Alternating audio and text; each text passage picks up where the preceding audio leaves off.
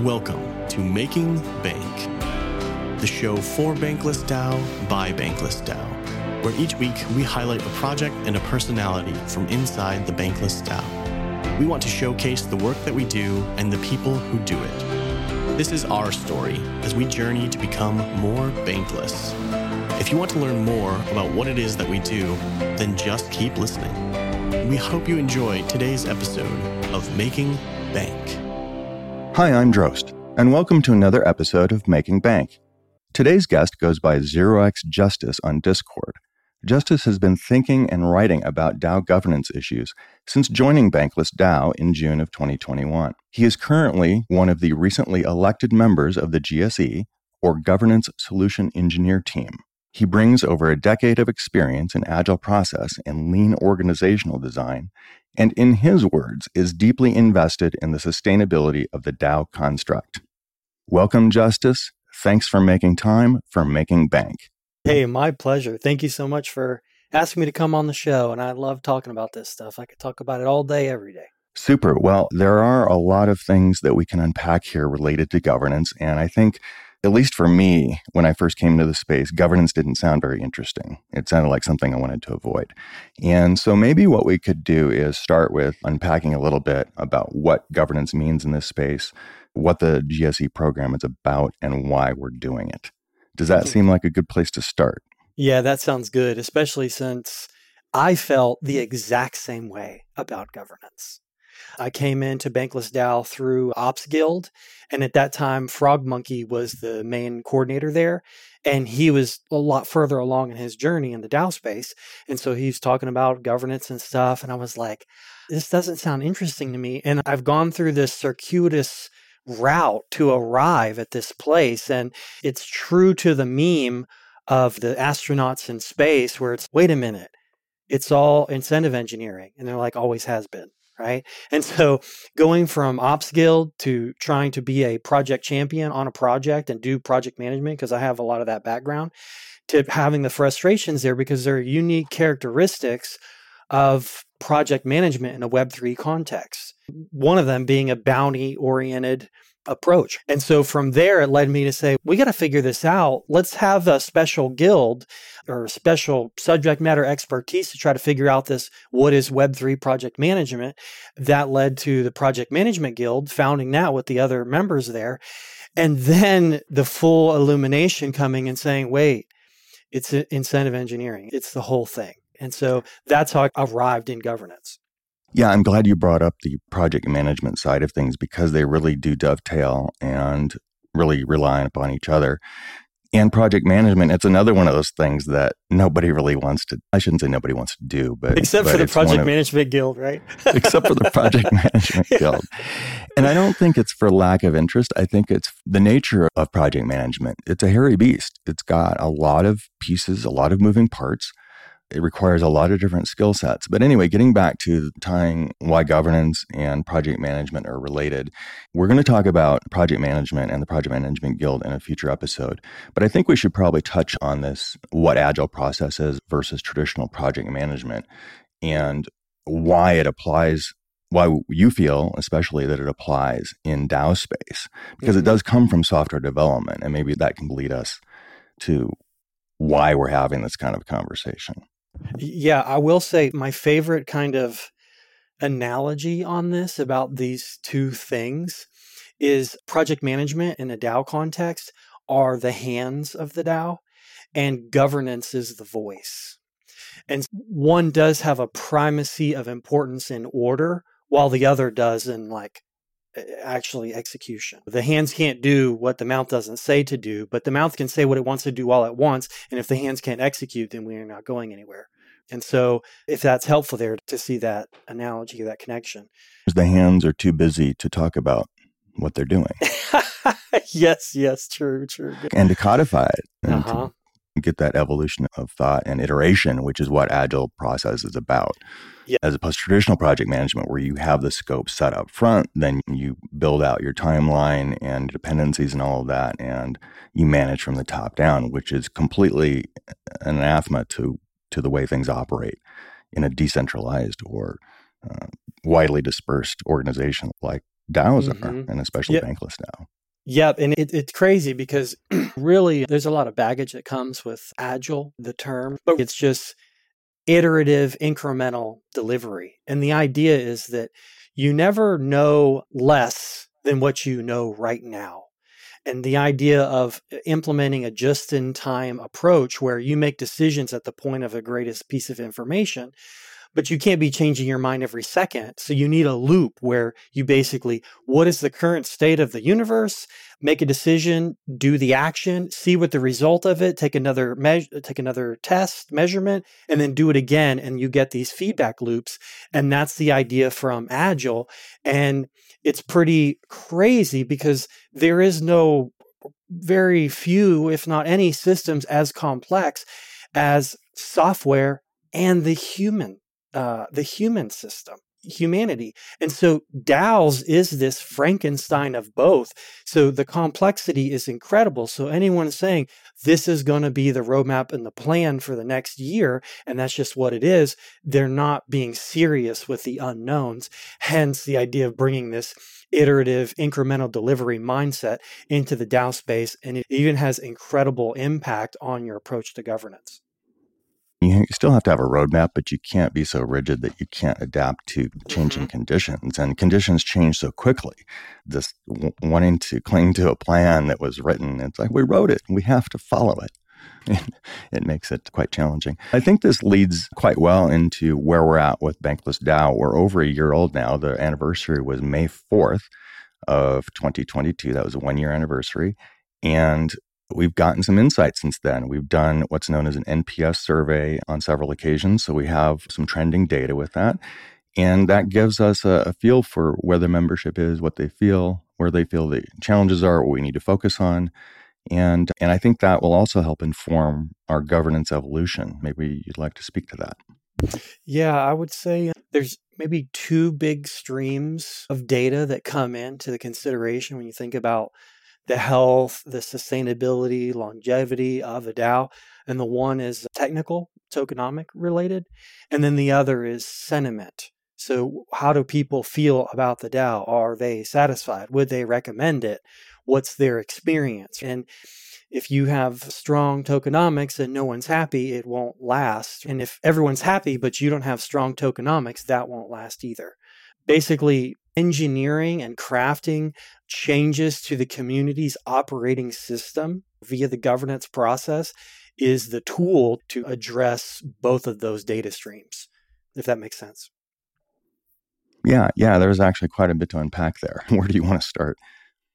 Well, I'll say this. My mindset and approach to a governance is strongly influenced by a background in software development and as an agile coach and doing like transformations in an enterprise context. Things can have different flavors and there's more than one way to skin a cat, but looking at governance through the way we have crafted it in Bankless DAO is like greatly influenced by that. And so what that looks like is we had our governance processes spread across many different sources. We had it on Snapshot, we had it on a wiki, we had it on a forum. And the idea was to use the analogy of if I come in to do some massive re-architecture of a software system and none of their code was in source control, the very first step would be to move all of that into source control before making any changes. And so what that looks like for Bankless DAO is crystallizing what we have right now in the form of a constitution and community handbook or community manual, and to get everyone a thumbs up to say, this is currently what we do. And then secondly, after that, to introduce a improvement proposal process, which looks very much like a freaking pull request on GitHub, where you say, hey, here's the current state. This is the change I'm proposing. These are the tests associated with it. And then the community can major, make that minor, decision. incremental. Yeah, exactly. And then the community can make a decision on that. And that's so exciting because it almost abstracts away. It's like, what is the change? And it's like, in one way, the change is not so critical because the community has opportunity to make a mistake, roll back, make further changes. It's organic. It changes. The process, though, is non-negotiable. If we mess that up, then there is no real machine to keep running. Yeah, absolutely. I was thinking about when you were describing that. And I know depending on how your brain works, when you hear source control and major, minor, incremental, eyes roll back in the head for, I wouldn't say all creative types, but many creative types are like, well, I just want to draw stuff. Here's the thing. How many times have you named something final, really final? Yes. This is really final too. And then you are going back to the client and they want an earlier version that you worked on. Well, which one was it? Which one did you get approval for? I don't know.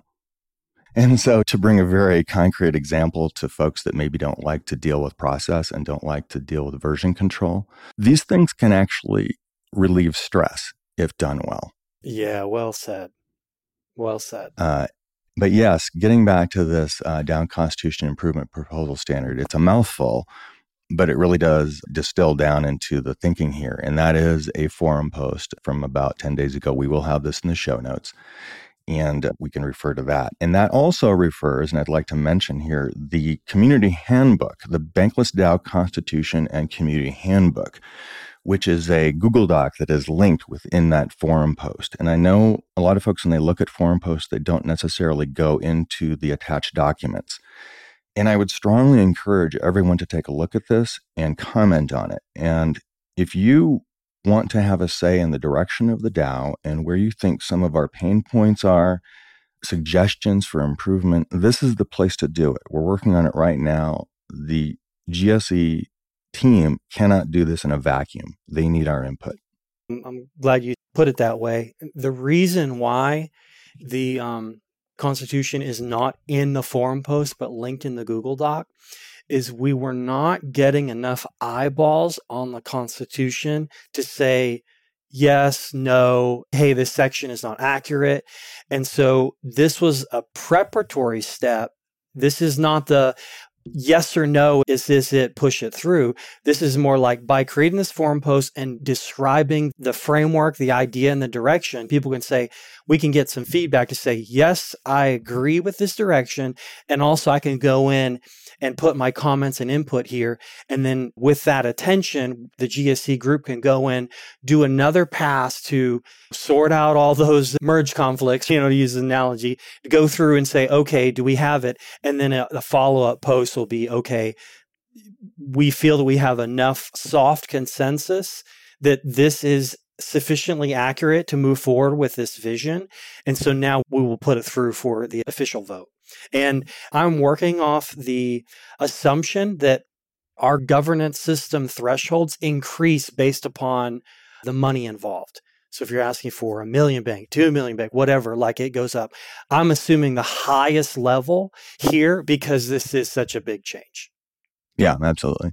I think that makes sense. You had spoken to something before, and I think it spoke to, at least in my mind, to some of the concerns that had been expressed, I think, in the comment thread about it mimicking traditional orgs and being a top-down kind of thing. And I think this helps explain that that is really not the intent at all. We just have to have some sort of a structure to work from and to speak to. And like you said, and I don't think it was a bad analogy at all, what was it, the merge? I'm not a developer, so I forget the term. Yeah, merge conflicts.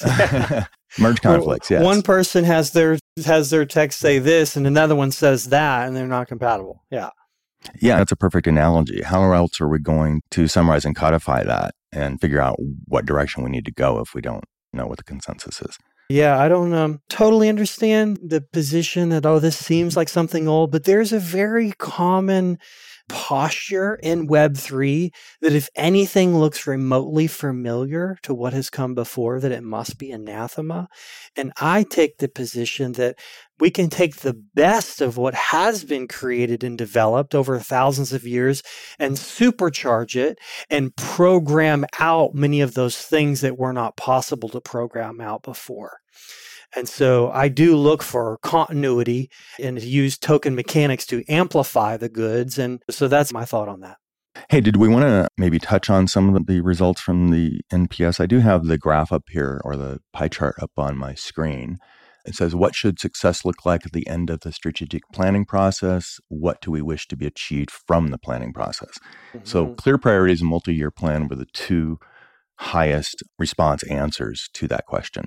And then, of course, there were others related to achieving the mission and all of that. But those are really the two top responses in that category.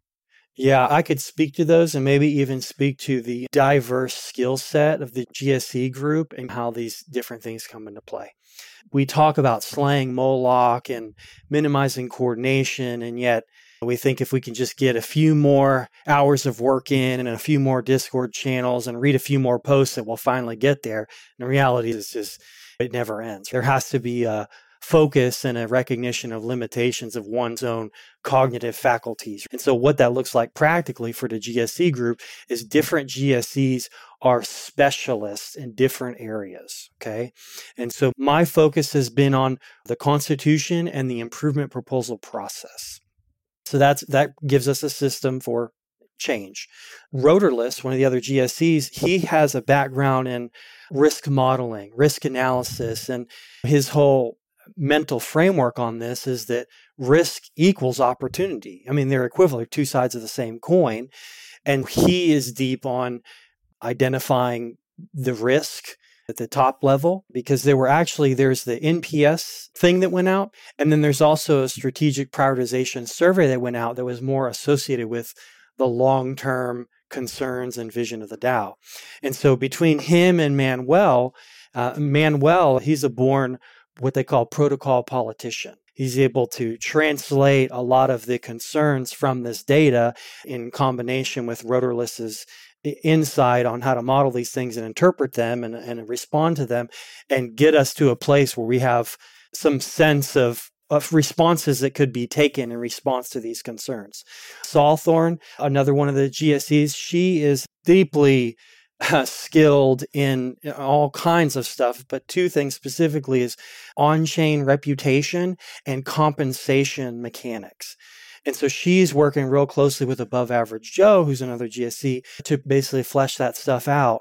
And Above Average Joe he's the longest in the tooth as far as his history and deep knowledge in Bankless DAO. And he's the wise owl to define what are the communication channels to get stuff accomplished, where to go for these governance sources.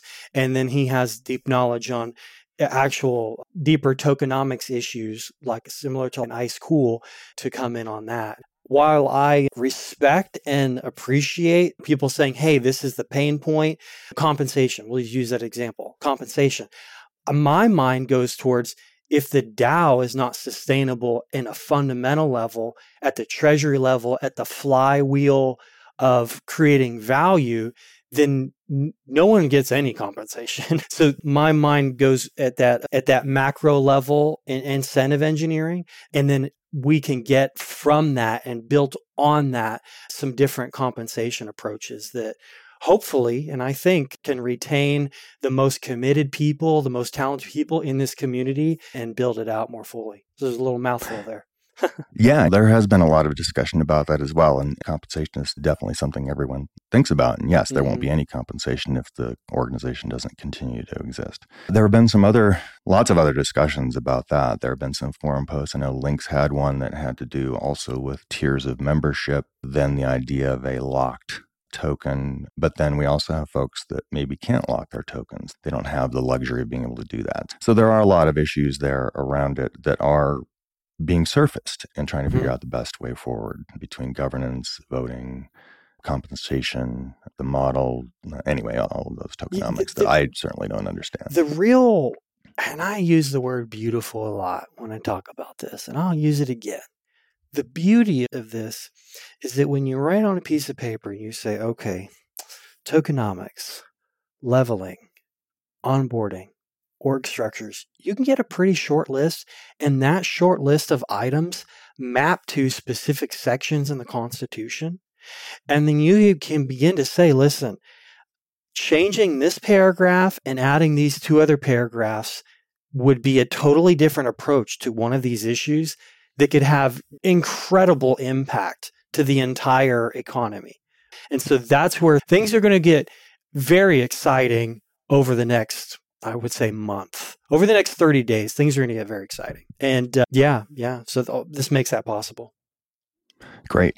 I also want to touch on something else that the GSE team and the podcast Hatchery and Making Banks specifically have been talking about, and that is, having a series of these conversations, not just between me and one other person, but to have kind of a roundtable and have a GSE roundtable and maybe unpack some of these conversations and topics that we touch on them a bit on Community Call. I love the new form. We're evolving the format. I think it's an improvement, but I think the fact that we spend a good portion of the Community Call talking about these issues and bring folks up like you to unpack a few things, I think is really helpful. But not everybody can attend that Community Call. It's a limited amount of time. And I think being able to have these extended conversations will help us iterate faster and meet people where they are as well, and hopefully get more feedback that much faster and get where we need to be.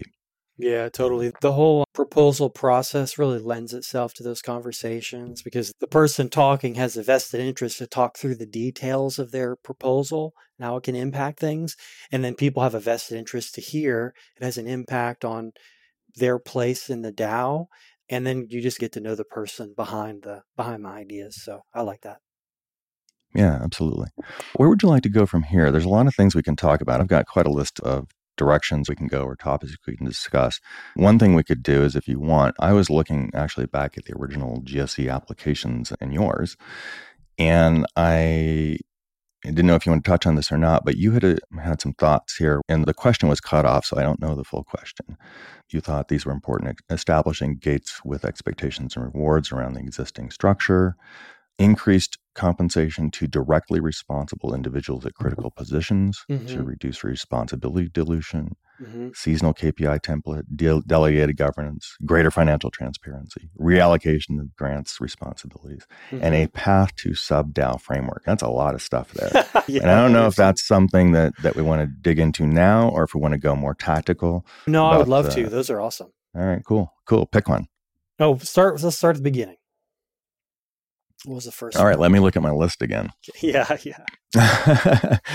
Let's see. Establishing explicit gates with associated expectations and rewards around the existing bDAO leveling structure. My goodness, that's a mouthful. But I think that's important. So let's talk about that, expectations and rewards.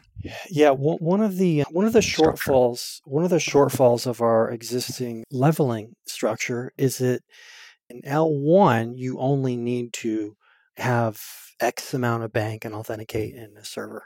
So it's okay, you've authenticated.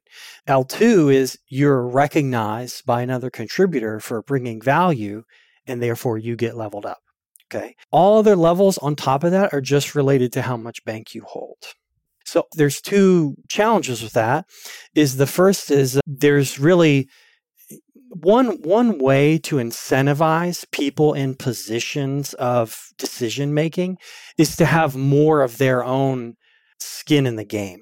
And so by saying, hey, if you want to be a project champion or guild coordinator, you actually need to hold a lot more bank than someone who just showed up yesterday and authenticated in the server. And two, the people who do have that position, we could have a lot more reputation built in to arriving at that position. So it's not just, hey, I got elected to an L2 and now I'm managing and being a champion on a project with $1 million bank and assets under management. And so that's the idea, creating those incentives. And the simplest way I could frame it is the most powerful incentives are twofold.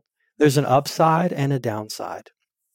And what that could look like, it may not look like this for us directly, but what it could look like is I want a particular position.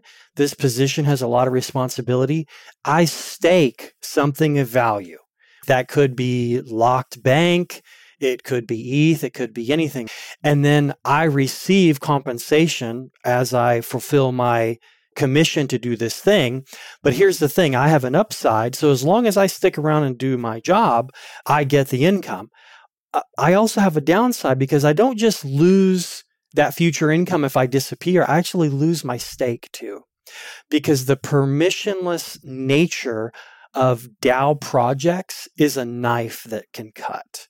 The DAO space is exploding with opportunity, promise at every corner. And the people's attention space is at a prime. It was at a prime in Web 2. like Web 2 is built on ads, web ads. It's even more of a prime now because a talented person can go in one of 100 different places and do their thing. And I like to use the term, we had yield farming in DeFi. We basically have contributor farming now, where you have to have the incentives in place, or just you put so much at risk by saying, hey, here's this project, here's this initiative. The DAO is investing this money in it, and we got a quarter or half the way through it, and everyone evaporated because some other promising opportunity came up. So building incentives around that. Does that make sense? Oh, yeah, absolutely. No, I was just thinking back to the early days of DAO, and none of us knew each other. We all came into the space because we subscribed to a newsletter, basically. Yeah. Not this space, but into Bankless DAO. Mm-hmm. And then, of course, people came later for various reasons. But as we get to know each other, you're right. You start going to people that you have delivered in the past. Yep. And then you naturally build this funnel, and it starts excluding people, not intentionally, but just by the nature of human connection and reputation and all of that. Yeah. And this actually brings up another question. And this came up the other day in a meeting, and I'd like to bring it up because this is a member comment saying, hey, I love the show. And one thing they'd like to hear is when people come on the show, other Bankless DAO members, and especially role holders, well, how do you get there? What skills are required? What do you do? How did the role come about? And what or who do you need to know to get into that position? And I have some answers on that just from my own perspective, because I was an early guild coordinator and stuff, and it bubbled up just because of things that needed to be done. But I was wondering if you wanted to maybe weave some of that into this conversation. I think it's relevant. Oh, I think it's fantastic, and I love this. This is actually a very helpful, non-ethereal question we can unpack. I would say first, in my experience, the first thing that's necessary is patience. The advantage of being in the DAO space right now is that we're so early. The public barely understands Bitcoin. And we've jumped beyond that to programmable coordination and decentralized autonomous organizations. No one even has categories. You have to use the word construct to define it. So that's the advantage. The disadvantage then is we don't have like HR doing onboarding and giving your computer and saying, hey, shadow this person. We'll get there, but we're not there now. And so it takes some time. Here's your new employee packet. Yes. Health insurance forms. And the training for a week or something. It takes some time. It's not a ton of time, but it takes some time. I've been going hard in the DAO space for a year.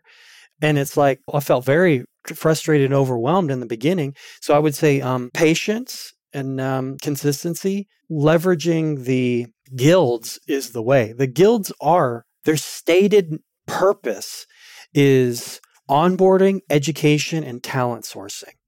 And so wherever a person's interests fall or their background talent set, hey, I'm a graphic designer, hey, I'm a writer, I know about tokenomics or whatever, I'm a DevOps, I'm going to hop into the Ops Guild or project management. You can supercharge your jump by bringing in your skill set from your real life history and bringing that in. And then when you come in, patience, consistency, showing up to the meetings, man, the first thing a person can do, which is so cool, is offer to take notes. Everyone wants to talk in the meetings. No one wants to take notes. It's like the multi-sig. Everyone wants to be on the multi-sig. Who can sign a text? Nobody wants to execute. They'll confirm it, but they don't want to execute it. Yes. So patience, time, guilds, take notes. And then from there, things take care of themselves. For me, a big step was going from guild to actually applying to be a project champion. And so it was not easy. And so what I did to soften my nervousness with it was to actually split the role with a friend. So someone else in Bankless DAO said, hey, let's split it and go halvesies on this. And so our very role's decentralized. And so let's do this and learn along the way. So that was very helpful. And, think in terms of seasons. I'll use the word season just to very similar as a quarter, 3 months. First 3 months, I'm going to get so embedded and be a source of help and knowledge in the guild. The second 3 months, I'm actually going to join a project. And then after 6 months, see where my interests take me in the rest of the ecosystem. Wow. Just if we had the cameras on, I would be just nodding my head because that is almost exactly my path, except with AV Guild. I came into AV Guild because I like to tinker with those things. I'm a gadget guy and I like to play with audio and video and all that kind of stuff. But anyway, getting back to the point, which was sharing a role. I didn't really want to jump into a role. I didn't want to take on that much responsibility on my own, especially when I didn't feel like I had that much knowledge in this space. And so, yeah, it started out as doing shared roles, helping each other out. And we did that almost from the beginning with AV Guild, I think. The shared role really did come about because of A, a need, and B, the acknowledgement that we have other things that we're doing. People may have full-time jobs, families, all of that, and just cannot commit that much time and energy as much as they'd like to do the role. And so I think by having shared roles or micro roles, like I think Education Guild has done this and marketing has definitely done this in terms of micro roles, so that people can work on things for a few hours a week and not feel like if they sign up for something, it's an all or nothing. Something I learned too is there tends to be an inverse relationship between, like, how do I put this, order and opportunity.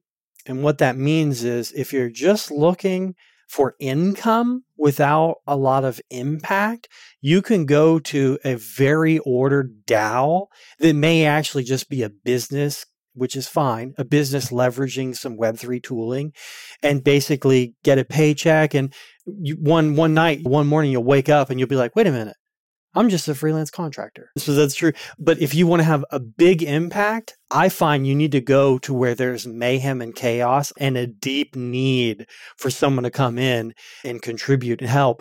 And in those places, the compensation may be very low or almost non-existent.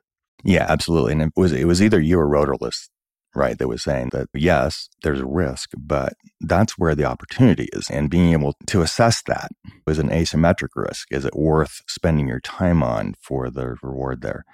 And does it align with what you care about? Yeah, you can only do something so long when you don't care about it. Just working for the money isn't going to last you very long, I don't think. And one day, like you said, you're going to wake up and go, why am I doing this?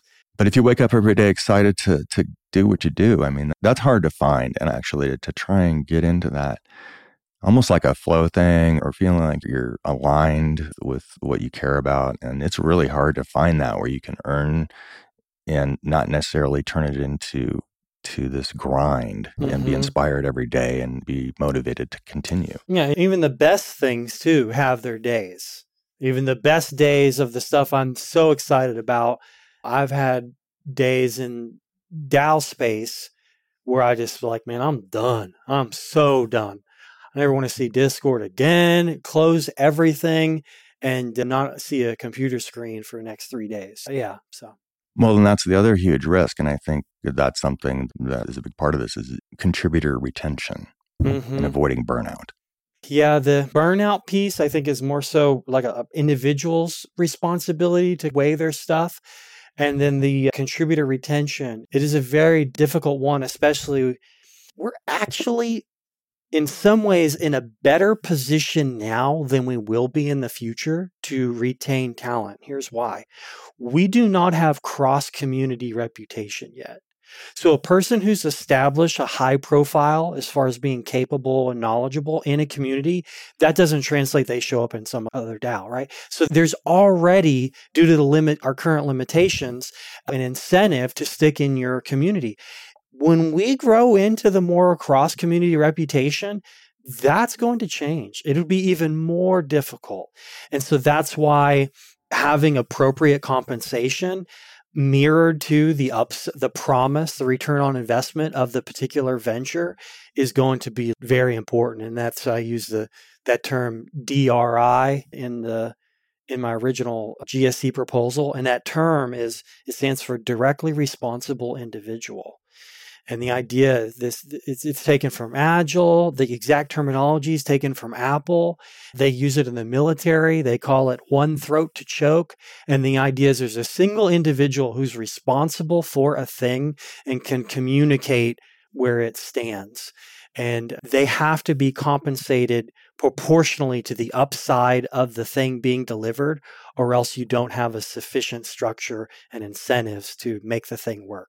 And I think in traditional corporate structures. You may be given the responsibility and not necessarily the authority or the compensation. And it's like, I don't know how you expect me to accomplish this or the tools, right? Or even want to. It's like, hey, yeah, tell me exactly how many tweets I got to send. We have a little bit of that right now because we do have these two roles defined at the top level in Bankless DAO of project champion and guild coordinator.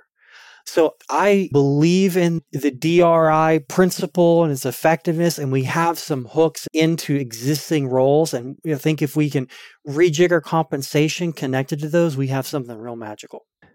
Yeah, you had talked about project champions versus some formalized project manager, which I think is how things bubble up anyway, right? One or more people identify a need or something they want to work on. You assemble a small group that wants to work on it. And somebody takes the lead. You have to have somebody take the lead on it to kind of coordinate the thing. I don't know how else you do it.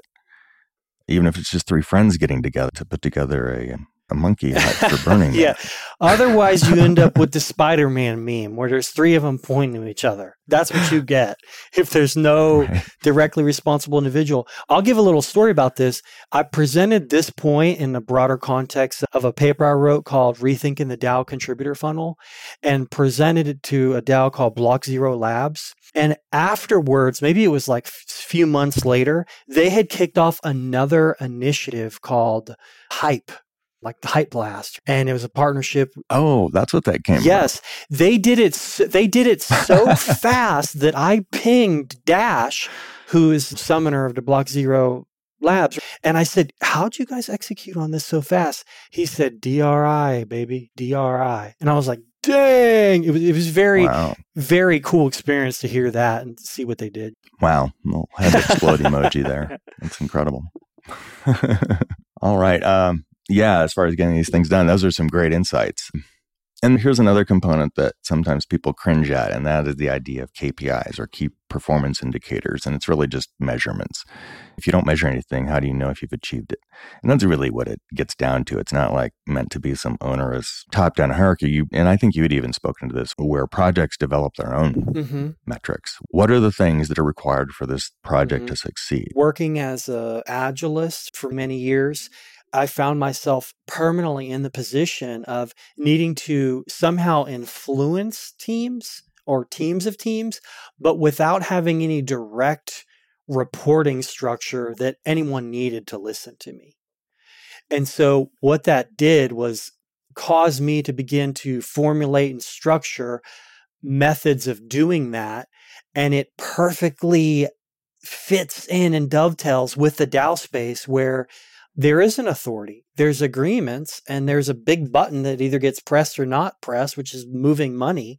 And that's basically it. And so where I've landed with it is the idea that human psychology and a community can take care of itself if there's visibility on all the team's data.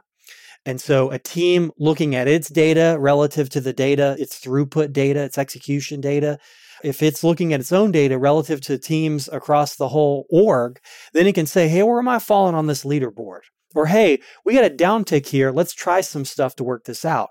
And then on top of that, too, you introduce the ability for the community to have a say. Right now, in many communities, what you end up having is you have a small group of people that decide on whether the funds get released, or it's kind of obfuscated in one giant snapshot where like all the projects are in there asking for their money. But imagine a world where all the team's execution and delivery data is visible on a dashboard, and the community at any time can come in and say, we actually want to give more money to this, or actually going to drop our contribution here. You create, all the way back to the beginning, full circle, a feedback loop between the community and where funds are going, and without anyone kind of being in charge per se, or the boss. And I think part of that is a challenge with tooling. It is. We have some great tools, but there are some challenges in terms of keeping track of workflow, rolling of data, all of that kind of thing. And you can't really expect everyone to use all the same tools, right? My highest hope in that right now, as far as longer term,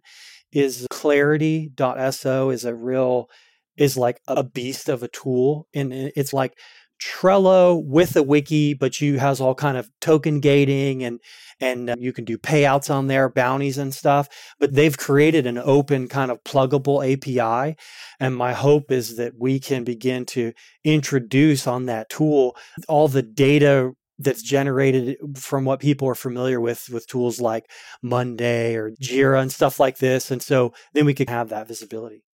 Yeah, Clarity.so, that's a cool tool. I've played with it a bit myself. I love the idea that you can actually token gate a conversation or work group with any token, any ERC20 or ERC721, Yep. I think at this point.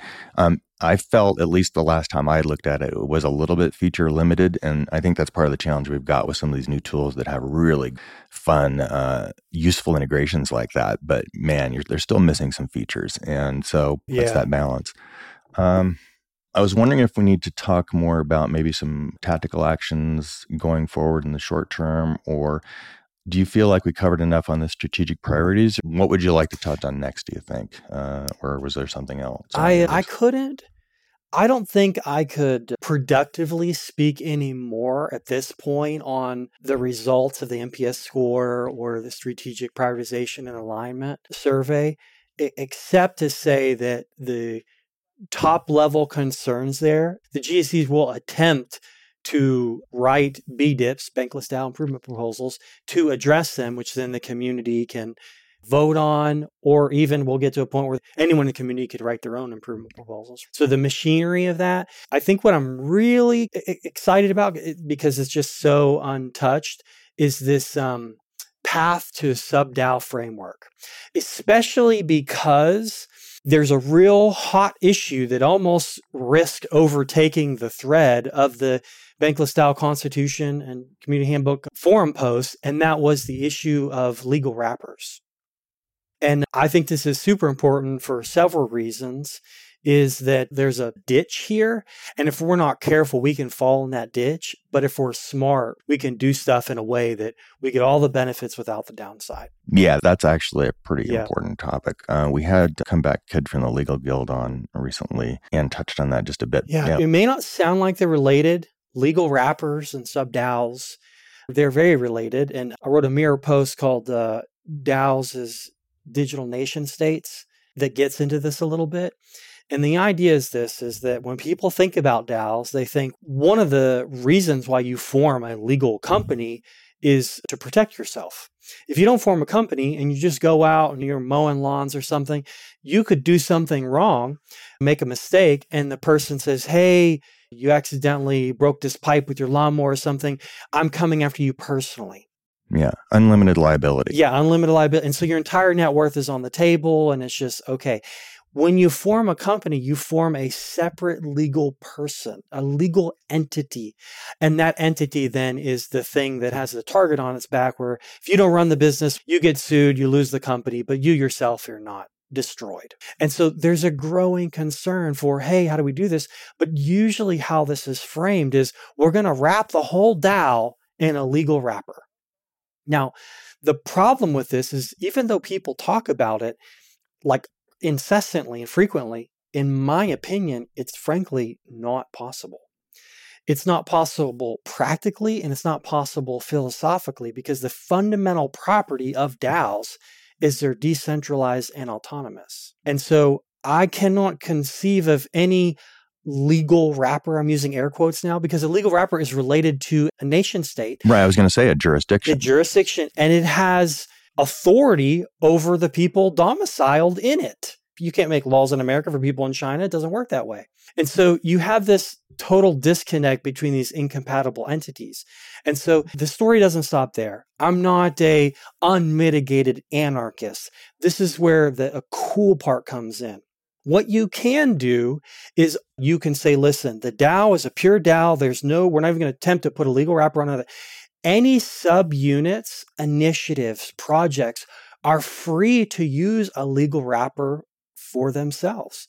So bankless loans, bankless card or whatever, and bankless consulting. Exactly. In fact, I think they have done that. And so this is where the real amazing part comes in. This is the next question. What is the connection between the subunit that has a legal incorporation and the parent DAO. And that's something that no one has cracked or even attempted to. Because you need to have the sub-DAO still fall within the governance framework and parameters of the parent DAO, or it's not a sub-DAO at all. And so creating those on-chain assurances, you could do this through a staking mechanism in the same way we talked about contributors and how a contributor would have an upside and a downside. And it's the way proof of stake consensus works. Like, hey, I'm going to tell the network the state of the network, but I have to put some money up front. And therefore, if I'm submitting fraudulent answers, I lose my stake. In the same way, you can have a legally wrapped sub-DAO that has some kind of stake that ties it to the governance system that enables that connection. And this dynamic, what I'm describing right now, will usher in the next epoch of DAO capabilities. Because up till now, the most a pure DAO can do is manage digital assets. When this connection between the legal sub-DAOs and the parent DAO is solved, DAOs will own property, buildings, intellectual property. They will push into the full capabilities of nation states. We're a virtual organization, but there's a lot of talk about wanting to have some sort of a footprint somewhere and be able to do more IRL stuff. I'm not just talking about going to conferences and having a sister event. I'm not talking about that. I'm talking about you go to Portugal, for example, and in Lisbon, there is an office of Bankless DAO. Yeah, it's amazing. This is not the first time that thought has crossed my mind. And then how do you work within that structure? Yeah, that's a big conversation. I'm not even prepared to have to ask the right question. Yeah, it's super deep. And there's a technical innovation in there that has to happen. There's legal innovations that has to happen. And then there's governance innovations. And all of them have to come together and lock into place in order to make it possible. Yeah, there's a lot of outside dependencies that we don't have control over. And we're just going to have to help try and influence in the ways we can through the organizations that are doing that, but then also try and figure out how we can model based on the evolving nature of the regulatory environment around the world. I mean, that's a hairy beast. Yeah, and one way to kind of check yourself, if you think about this, right, is to ask, like, are you thinking in a purely American context? Because most people, when they talk about this, they are, and they're not thinking like, what is the Chinese version of basic business legal constructs? And then when you start thinking in terms like this, now you can have, well, what is the sub-DAO trying to achieve in what jurisdiction as far as legal agreements or physical asset ownership? And then let's build a fit for use kind of solution there. And so now the DAO's using the law and not being used by it. And this brings in the next level of treasury diversification beyond digital assets. Wow. Yes, that's a big conversation. And I think we're going to be having a lot of conversations about all the subtopics in there for the foreseeable future, quite frankly. So fasten your seatbelt and keep your eyes open. Yeah. Did you have another component to that? Oh, I was just going to say, that's the Star Trek going to outer space, another galaxy stuff. The short version in the context of Bankless DAO is having projects grow into self-sufficiency. So they're not literally only able to exist by accepting more money from the DAO or the grants committee, and they grow into self-sufficiency. And DAO Punks is a big success there in how they did that, where they started as a sub-DAO and they kind of grow into their own self-sufficiency, own community, and it's amazing. Right, and self-sufficiency may look different to different projects or that become sub-DAOs. I did want to touch on something you had mentioned earlier and circle back to it. You were talking about guilds being onboarding, talent pool, that kind of thing. And I forget where you had written this, but you had said something about projects should not be housed within guilds or something to that effect. I was curious about that myself because I'm involved in a couple of different guilds that have projects within them, but we also work on outside projects and we help source people to work on them. But sometimes it'll come out of our budget, sometimes like as a new joiner bounty to introduce themselves and get them plugged in. But as far as projects themselves, it really ends up having its own budget or coming out of a different group. But yeah, I was just curious what your thinking was on that. Yeah, I'll say this, and this is my opinion. No one needs to agree with it, right? One of the first steps in thinking about an entity, an organization, is what is the organization? An organization can't have no organization. And so you say, what are the organizational units? Okay. And so if we don't have a clear statement on what the units are, and if all of them can be any of them and all of them can be arbitrarily nested, we're not in a position to state clearly what are the metrics for success. What does someone expect? How does someone even grok what is happening here? And so right now, what we have is we have projects, we have guilds that have projects within them, and then we also have operational units that just make sure everything is running, that are neither guilds nor projects. And there is no distinction between them, practically or financially.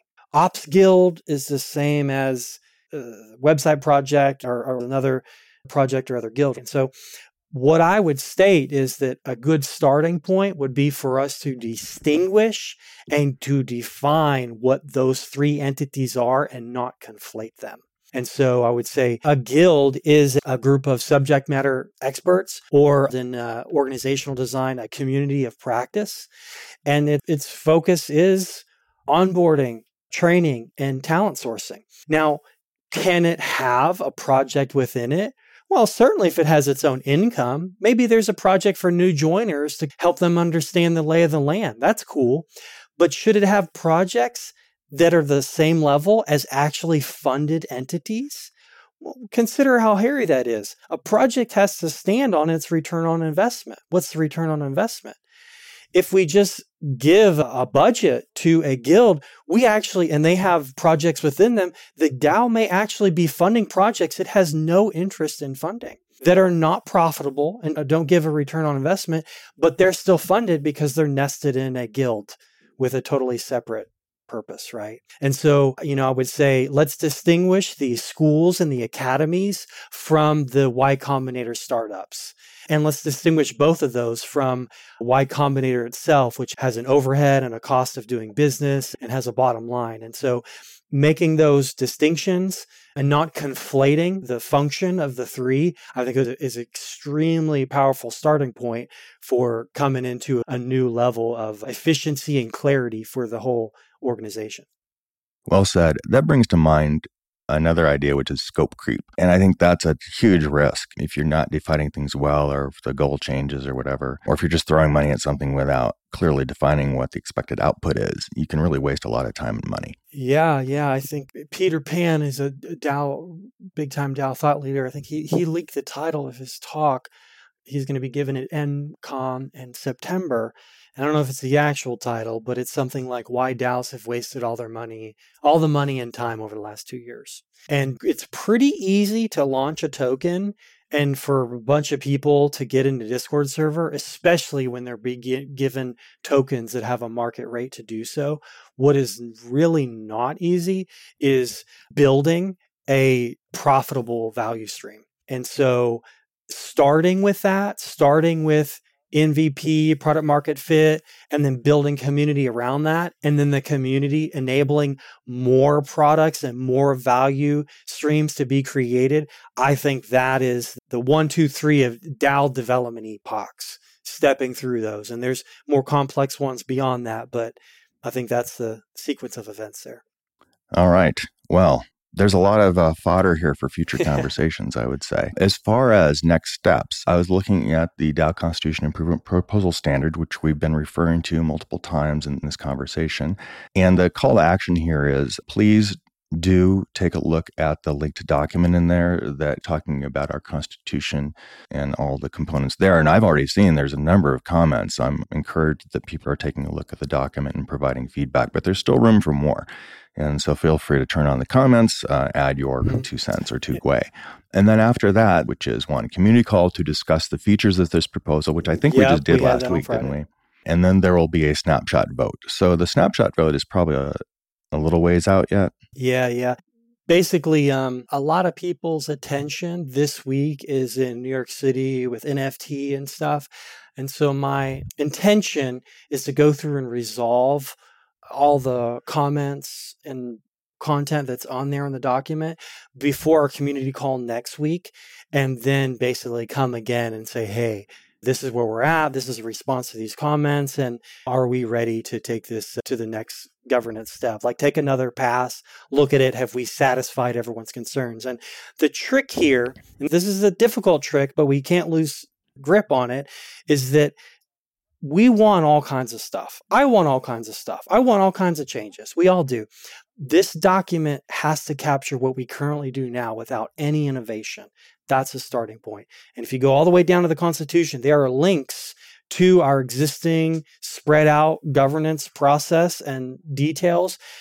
Look at those first, then come back, look at the Constitution and say, does this satisfy? Does this communicate fundamentally the same thing?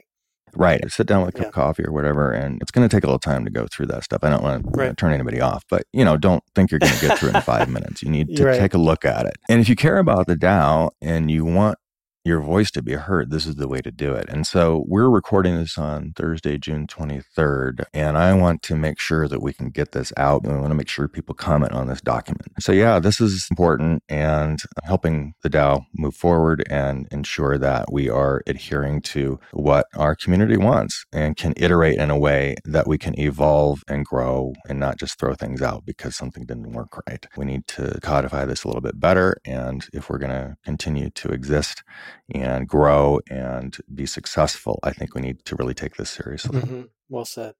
And thank you for bringing attention to this and getting this out. Appreciate that. And big shout out to everyone who's trying to maybe come up in the governance side. This is a big way to do that. More you imbue your mind in the statement of organizational constructs and how decisions are made and what are the thresholds, this is a fast track to get there. Absolutely. And if you're not familiar with these terms, some of these terms, I've just learned them too. In doing my research for the GSE Conversations and to talk with you and upcoming conversations with Renee from PM Guild, I felt it was really important for me to do a little research on this too. So, just because I'm asking some questions that sound like I know what I'm talking about, I really don't. I've worked with some of the stuff a little bit, and I'm trying to ask good questions to really elicit this. So please, anyone who's listening, we're all figuring this out. We all come from different areas of expertise. We can all learn from each other. And when you don't understand something, ask the question. And I guarantee that there are other people that have the same question. Yep, right on. Those were some final words, but did you have any last thing before we really wrap this up? No, thank you so much for having me on the show. We went in there hot and heavy and talked about some cool stuff. And I'm really happy for the additional eyeballs on this topic. And, it's not just the future of finance or the future of art, but it's the future of free speech, free trade, and just the free humanity, this DAO construct. So it's very important we do everything we can to see successes across the whole ecosystem, and especially our backyard, which is Bankless DAO. Absolutely, 100%. And that's a wrap. Thanks for listening. This has been Making Bank, a production of Bankless DAO. If you'd like to learn more about Bankless DAO, please visit bankless.community on the web for more information and how to get started. And of course, if you like what we're doing, please like, subscribe, and follow on your favorite podcast platform.